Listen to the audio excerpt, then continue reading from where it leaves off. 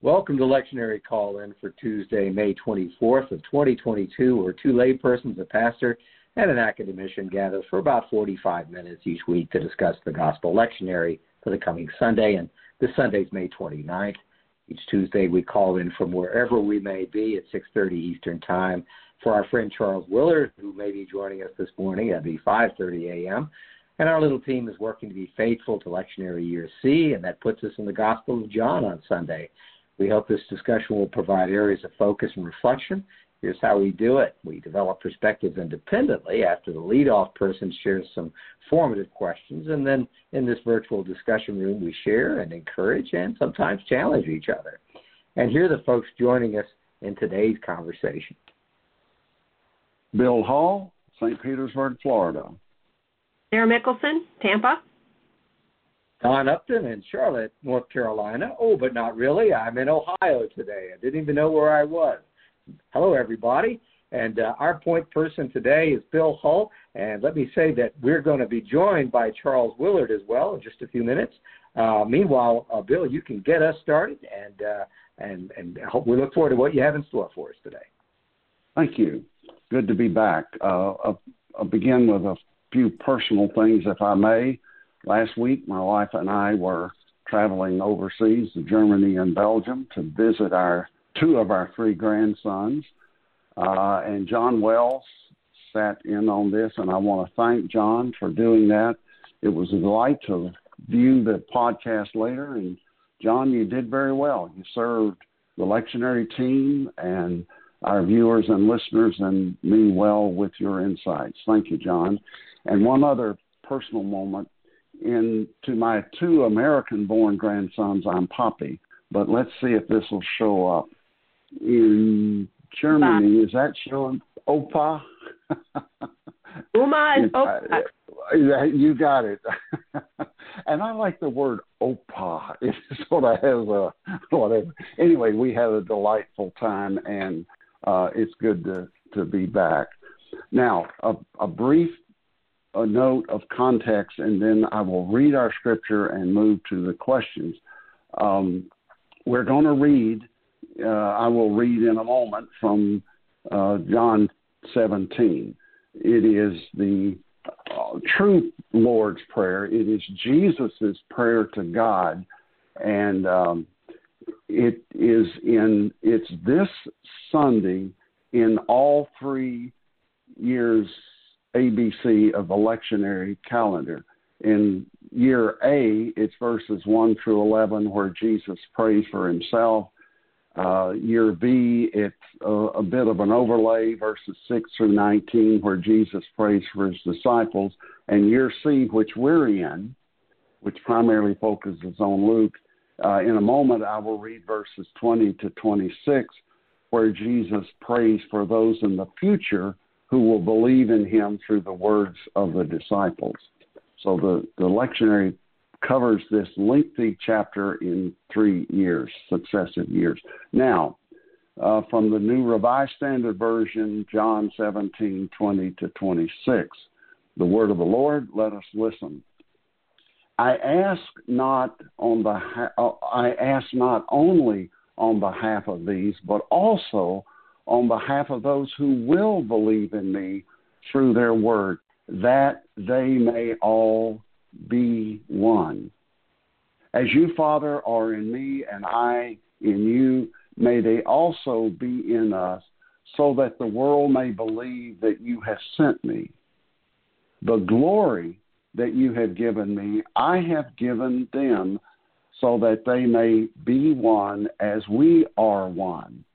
I in them and you in me, that they may become completely one, so that the world may know you have sent me and have loved them even as you have loved me.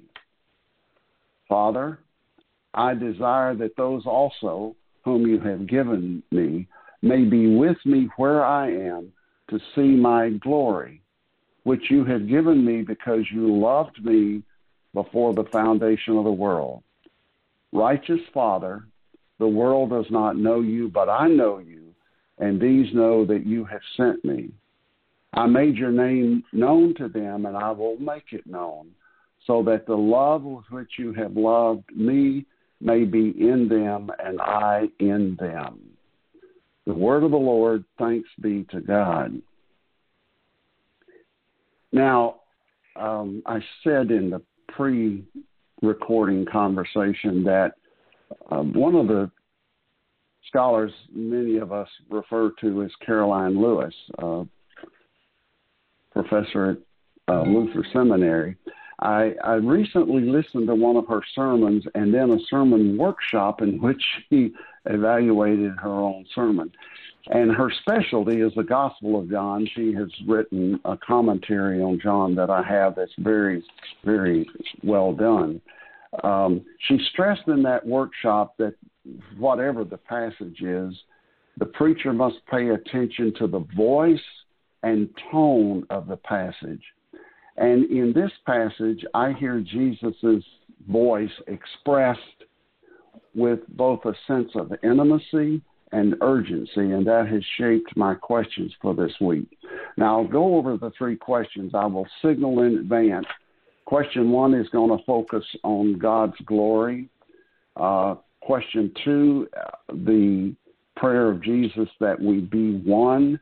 And question 3 will focus on love. Heads up, Sarah, this first question will be coming to you. In this third portion of Jesus' prayer, he twice refers to glory. Verse 22, the glory that you have given me, I have given to them. And verse 24, Father, I desire that those also whom you have given me may be with me where I am to see my glory.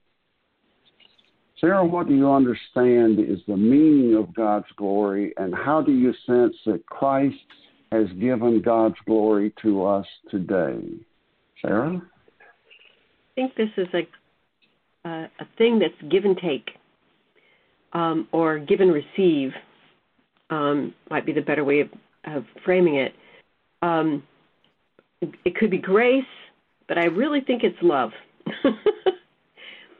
And I think it goes with the same idea, a deep and abiding, tender, indivisible knowledge that we are loved. And I think the glory of God is how he loves us, and that we live in full comprehension of that. And that becomes the dynamic engine or a fuel system for how we operate and how we care for each other. Okay, thank you for your succinctness. Don, what for you is the meaning of God's glory, and how do you sense that Christ has given God's glory to us today? And before I answer, I want to say that Charles Willard has joined our podcast discussion today, and I want to say good morning to Charles. Ask him to mute. Good morning. If you'll mute your Zoom for us, too, that would be great. And look forward to hearing your comments. Charles is calling in from Minnesota, where I'm sure it's 95 degrees like it is the rest of the United States right now, probably. It's like 40 from that. If you'd mute your Zoom for us, please, Charles, that would be great. Thank you. And on creation, Sarah, I wrote down, you said give and take, and I would add to that the voice of God is, and I insist. And I insist, and it will be, it shall be, and Christ is insisting that as he prays in full view of us 2,000 years ago and in full view of the disciples as we observe that. He's looking to the future, looking to the past, all of it. So I just wanted to write in the margins and say, give and take, I insist. And my scripture is filled with notes from so many pastors and commentators. I don't know. I can't source it anymore. Maybe that's part of the glory, too, that I can't actually find a single source except maybe the Creator in this conversation that I've been having about this all my life. Because we have the fact of the Creator, but then, and the fact of the universe, and an active Creator, but then it's the engagement where the glory comes in. It's not that it's glorious. It's the glory happens because we overhear this prayer. So I would just add to that, there's something to do with spectatorship too. That I'm not generating the glory. The disciples are not generating the glory. That there is because it's all about the glory of Christ. You observe it, and I'm thinking. I read some of the translation Mark Davis did, and I'm paraphrasing, so forgive me, but I had a sense of spectatorship and an active spectatorship of what the creation really looks like, and a beholding that looks like, and our commentary and our prayer, just this active awareness, and that if there's something that's happening going forward as Christ prays of what's going to happen in the future, I want to resonate with other parts of the Scripture that there's an amplification that takes place with the followers of Christ. By that awareness, as a spectator, you amplify. As saying, if you point things out, almost like John the Baptist, see, maybe that's our job. There's a magnification of what's going on, which kind of goes back to the mother of Jesus. So those are my thoughts, Bill. And you tapped in a little bit to last week's conversation about amplification and repeaters. Yes. Right. Yes. Sarah, you've got to make that connection now. So do it again. Well done. Thank you. Charles, welcome. Your thoughts on what is the meaning of God's glory, and how do you sense that Christ has given God's glory to us today? Charles? I thought about that a long time as I worked through the passage, and I must confess, I don't think that we have any sense of what God's glory is. I mean, we talk about it, but I don't know how. If somebody said, "Well, what was the last time you felt God's glory?" I'd have to say, I don't think about it that way. I mean, that's simply not a term that I bring into my own conversations and my own reflections on this book of John. I'm convinced that we don't do a good job of moving back and forth between John and between the other three Gospels. And I think it's not because it's an either or, it's because it's a both and. And I don't think that we have very good experience in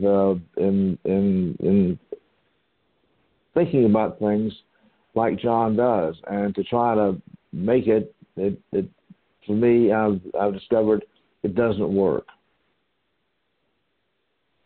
Okay, thank you, Charles. In a sense, I will build on what you said. I had somewhat the same reaction as I was preparing to frame my questions, and I seek to, at least sometimes, as often as I can, to frame the questions based on what I need to struggle with. And I identify with your statement about not really knowing what that means. So rather than look for a definition, I did a word study online in the New Revised Standard Version of every place in Scripture that this word or a form of it appeared. And I'm not going to go over all, what did I find out, 400 and sometimes that it appears. But here I will highlight a couple things. First of all, I thought of the creation story. We are created in the image of God. I think that's part of the glory of God in us. And then in verse 24 of today's passage, Jesus says, God, you loved me before the foundation of the world. That's echoed in Ephesians chapter 1, verse 4, where we are told that God chose us in Christ before the foundation of the earth. So we are participants in God's glory before we were conceived, before the foundation of the earth. Glory appears 443 times in Scripture in the New Revised Standard Version. In Exodus 40, it says, "In the cloud covered the tent of the meeting, and the glory of the Lord filled the tabernacle." It has to do with the fullness of God. And in Psalm 8, we are made a little lower than God and crowned with glory. We are endowed with God's glory. John chapter 1, verse 14, the Word became flesh, and we have seen his glory, the glory as of a Father's only Son, full of grace and truth. Glory has to do with grace and truth. And then at the wedding in Cana of Galilee, in chapter 2 of John, it said Jesus did this, the water to wine, the first of his signs, to reveal his glory, and his disciples believed in him. God's glory is revealed in acts of kindness and graciousness. And then early in chapter 17 of John, verse 5, "So now, Father, glorify me in your own presence with the glory that I had in your presence before the world existed." Just a couple of others. 2 Corinthians 4, it makes it clear that God's glory in us is a gift from God, so that it may be made clear that this extraordinary power belongs to God and does not come from us. So to me, glory has to do with the presence and essence of God. God is one who endows all of creation with his fullness and loves all creation with an everlasting love. The very essence of God is glory, and by God's choice, that is in us. And Christ is our salvation, and like the early disciples, Jesus Christ calls and enables us to share God's glory with all of creation. As one who tends to want to focus more on the practical rather than the sort of esoteric and theoretical of theology, I'm left with the clear message that I experience and share God's glory in my day-to-day acts of caring for others as Jesus cares for us. Second question, and Don, I'm going to come to you first in a moment. 3 times Jesus expresses the hope that his disciples may be one. Verse 21, 22, and 23. And also earlier in verse 11.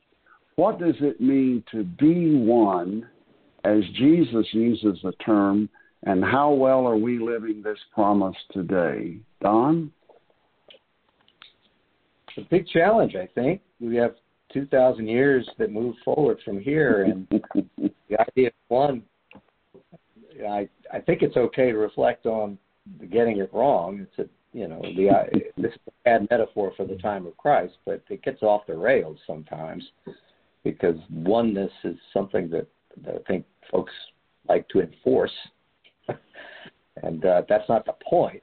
So I think I appreciate your question just because I think reflecting on it and talking about it is important. And that oneness it's important because we're asked to meditate on it as individuals, not as a monolithic one people, but we are addressed, and Christ is addressing his followers and prays for them in a very personal, individual way. We as individuals come in and discuss the oneness. So I would say to help, it's in looking at when this prayer takes place and what's about to take place, it's not being scattered. But it's not scattering, and we have scattering demonstrated at times here, and then Christ brings them back together. Even after the trauma of Golgotha, they still are trying to fight. They're still getting together in the Gospels. They're still needing each other. So not scattering is, I think, important. And that says that you return to each other. You return to each other in love. Always remember that you return to each other. And if you look at, you were citing some of the letters in the New Testament, that there's language all through them is, I miss you. I can't wait to see you again. I'm thinking about you. And that's what reflects Christ's prayer that we're talking about today is, you are on my mind all the time. I can't wait to see you. We are not scattered. I'm always returning to you. That's Christ-like language. I think another is it's not enclaved. It's not tribal. It's always moving out and walking and moving. And moving is important. You've got to keep going. Moving in thought and mind and body. Go, go, go. Greet each other. Tell each other we miss them. Keep moving. And I think it's also not storing up, not hoarding, not kind of like at Transfiguration with those who were asked to go up to the mountain with Jesus to see it. Says, oh, well, stop right here. Let's build a tent. Let's freeze time right here. No, move. Beware of finding places and settling down. So don't store up. It's more of a pouring out than a storing up. And then I'll just circle back to that it's unified, but it's still individual. Because if I look at not being enclaved and not being tribal and not scattering but sticking together, but always moving and moving and moving, that this just highlights not hanging out with the club, not hanging out with the team, whatever that might be, whatever that tribe might be. Beware. I think there's a great caution in this when Christ talks about oneness. Beware. Oneness is not what makes you feel good. Oneness doesn't look like you. Oneness is not everything that you may assume. Oneness is much better. But you have to move. You got to move. Got to return. Got to tell people you love them. Got to come back. Those are my thoughts. Thank you, John. Charles, what does it mean to be one in Christ, and how are we doing with this?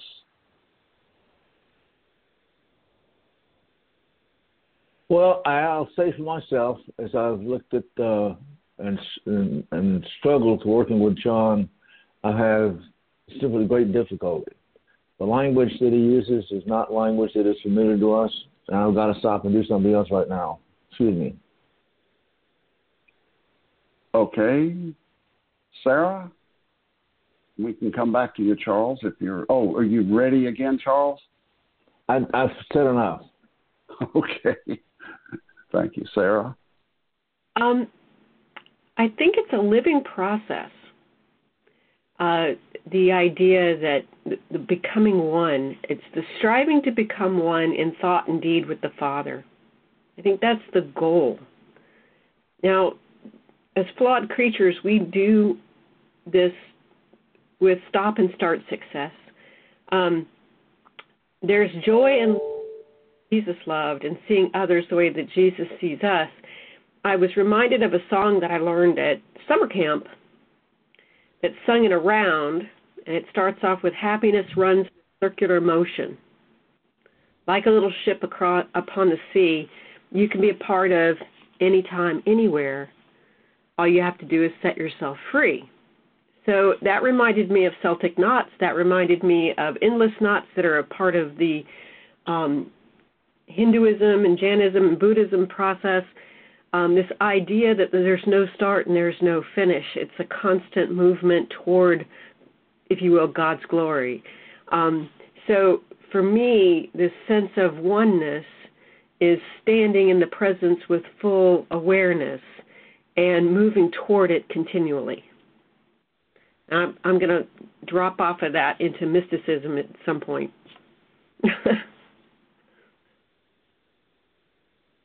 Okay, thank you, Sarah. Not to be flippant, but when I read this, there's a sense in which I want to say to Jesus, what were you thinking? You called one of the most diverse group of people, fisherman, tax collector, one who would betray you, a couple of guys who heard you talk about preaching, and the first time they experienced rejection in the Samaritan city, they want you to call down fire from heaven and destroy the village. Why, Jesus, would you ever think there could be a oneness? And yet, Jesus consistently modeled for these disciples what I think, at least a part of what the oneness meant. In spite of their diversity, Jesus modeled for them preaching, teaching, feeding, healing, engaging with what the world considers the least of these. He gave the same commission to all of these diverse disciples, to visit people in prison. We know the list. And we know the story in John 21 when Jesus and Peter are interacting, but I more and more hear that as Jesus talking to every disciple of all time. All of us are Simon Peter. We have failed. We have fallen short. We have denied. And in some ways, we have betrayed. And Jesus says, my take on it is, you're forgiven. Now go back to work. Go back to feeding and tending others who are in need. Therefore, it seems to me the oneness has to do with not focusing on their differences, but rather working together to carry out the mission and ministry of Jesus Christ. And somewhat echoing what I heard you say a couple of times, Don, often the distinction is made between the difference between unity and uniformity. We don't have we don't all wear the same uniform. We don't all look the same. Unity has to do with an ability to transcend the individual ego and to work together with others for the greater good. Now, nobody needs to linger long on telling how much over the centuries and in the here and now, the body of Christ looks like anything but one body. We have divided ourselves over theological issues and mainly, I think, driven by conflict. But I want to finish these comments noting that there are signs of unity. Palmacia Presbyterian Church is a part of HOPE. I live in Pinellas County where we have an organization called FAST. We work interfaith, nonpartisan for social justice. Sybil and I are involved in the affordable housing focus of FAST. And not once in the years I've been in FAST have we ever argued about theology or biblical interpretation. I'm sure we could. It is one of the most diverse engagements theologically, racially, religiously that I've ever been in. And yet there is unity in our seeking to work for justice. Another personal illustration that I'll quickly end with. The longest pastorate I had was in Manatee County. It was a favorite place for college students on spring break. More than once, I got a phone call from a total stranger who was a member of a Presbyterian church out of state who called their pastor and said, my son or daughter has been arrested. They're in jail. I can't reach them. The pastor looks up and says, well, one of the Presbyterian churches in Manatee County is Kirkwood Presbyterian Church. And I got a call from a total stranger who said, would you go and visit my son or daughter? And I did. Now, I don't want to dwell on that, but they knew that they could call me, in this case, because I was a Presbyterian pastor. I think that's a signal of the unity that's possible. I think we are one in Christ. We often choose not to act as if we are. All right, my third question. Jesus concludes this chapter and his prayer by saying, so that the love with which you, Father God, have loved me may be in them and I in them. Again, so that the love with which you had loved me may be in them and I in them. What might it mean for us today to be loved by God as Jesus was loved. I will begin. Each time the word love is used, in the original Greek, it's agape. I know my team members know this. I assume all of our listeners and viewers know that in biblical Greek there's more than one word which we translate in English as love. Agape is the highest kind of love. It is the love of God, unmerited, unreserved, offered to everybody. It is, to me, audacious to be told that I am called to love others as God has loved me. True agape love is very difficult, but it is powerful. And so when Jesus says that he has been loved by God and he wants us to know that love, he is using that very powerful word.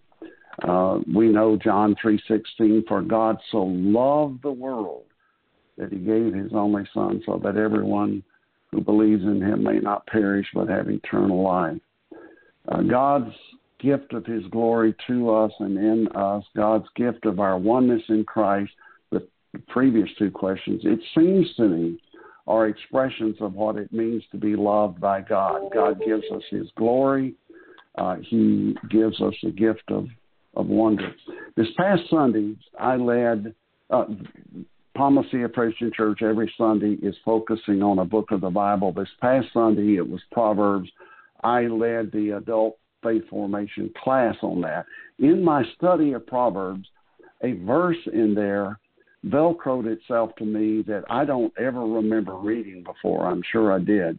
Now, this is talking about wisdom. It says, then I was beside him like a master worker, and I was daily God's delight, playing before God always, playing in his inhabited world, and delighting in the human race. What a powerful image, I think, of what it means to be loved by God. This is almost, we of the Calvinistic faith supposedly believe if we're ever having fun, we must be doing something wrong. And I love this. I am God's delight. I can play before God, play in God's inhabited world, and delight in the human race. What a vision. And I will conclude with a quote from N.T. Wright in his book, Surprised by Hope. He has a section commenting on all of John 17, and he concludes his comments by saying, the extraordinary, unique, intimate relationship that Jesus himself has enjoyed with the Father is now open to all his followers. I love that. Sarah. Does anybody know what a Mobius strip is? Yes. So it's a one-sided, no boundary item. It looks like a rubber band with a single twist in it. And what's interesting is you can run your finger across the surface of the Mobius strip and you never have to take your finger off. You just go round and round and round, and there's no top, there's no bottom. You just completely, if you were to walk on it, it would take you in one continuous motion. I think that if we were effective at being one with the Father and loving each other in that capacity, the glory of God would be revealed. And I think that's miraculously what's happened sporadically in the history of Christianity to keep it alive. That the church, in some capacity, whether in individuals or as a body, figures out how to love each other in such a way that people are naturally drawn to it, and that's the church showing the world how God loves and how we love each other. We're drawn to Jesus for that reason. So, in your question, what might it mean for us today to be loved by God as Jesus was loved? It means we would have the capacity to love someone else in the same way.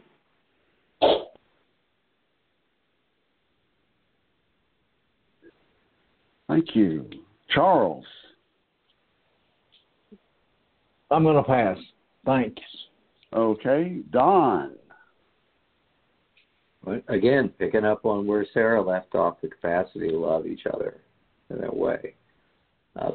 Some of the great sermons, I think it's kind of a tradition with this, that there are pastors, we've had two in church where I've worshiped with you folks for years, bring it up.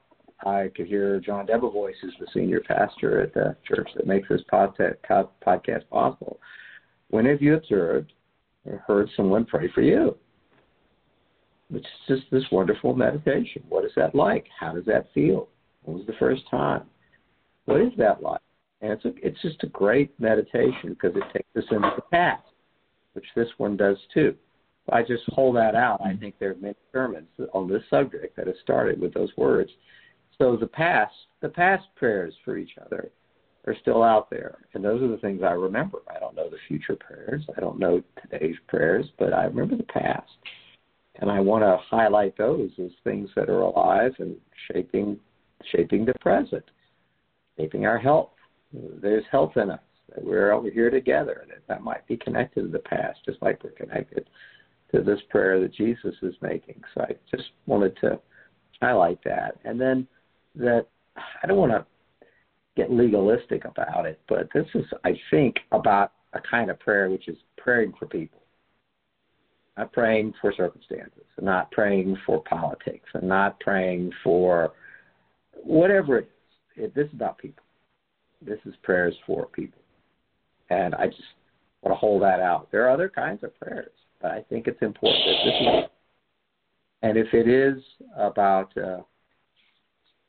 people, then it does require intimacy, the intimacy that Sarah, you were talking with the Creator, but with each other. How can I pray?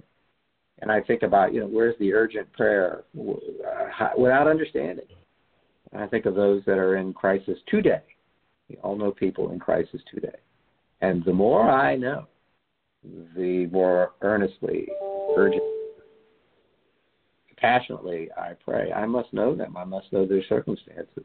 And I have to be one with people to go, how is she doing? Have you heard from her? I need to know. And maybe that's my job sometimes. Where are they? What has happened today? So I want to highlight this one's about people and knowing where they are and where they're going. And then because it's human, I'll go back to just the witnesses to prayer matters for me. So my takeaway in terms of love in the prayer is that kind of earnestness that is probably represented by people that pray for their beloved, their children, their families, their grandparents, their closeness. That I think that's what I'm meditating on today. When did I see someone that loved me? Not just someone that's a friend. I mean somebody that loved me, like a parent. Pray for me. What is that like to observe that? What is it for my children to observe me, to pray? And, I'm thinking about if there's a crisis of some kind, there's an intimate urgency. I can think of things like, and I knew my parent, my grandparent, my best friend would move heaven and earth to help. That urge, when have I experienced that last? When have I gone into that dimension? I would move heaven and earth. Oh, Lord, move heaven and earth for this person, please, because I have this intimate relationship. I love them. So those are the things. It's more of a reflection about love and prayer than a direct answer to your question, but that's all I've got. Thanks, Bill. All right, back to you, Don. Well, thank you. Enjoyed this today. Thank you. It's always great coming back to this prayer, and it's good to have you back, Bill. And for those listening in, Palma City Presbyterian Church is at 3501 West San Jose Street. That's in Tampa, Florida. And for more information, you can go to palmacia.org. That's PALMACEIA.org. We always commend that site to you for great sermons, reflections on Scripture, disagreements and scriptural studies, prayers, the opportunity to take communion, and outstanding music. And you're always welcome, and we'll see you next time.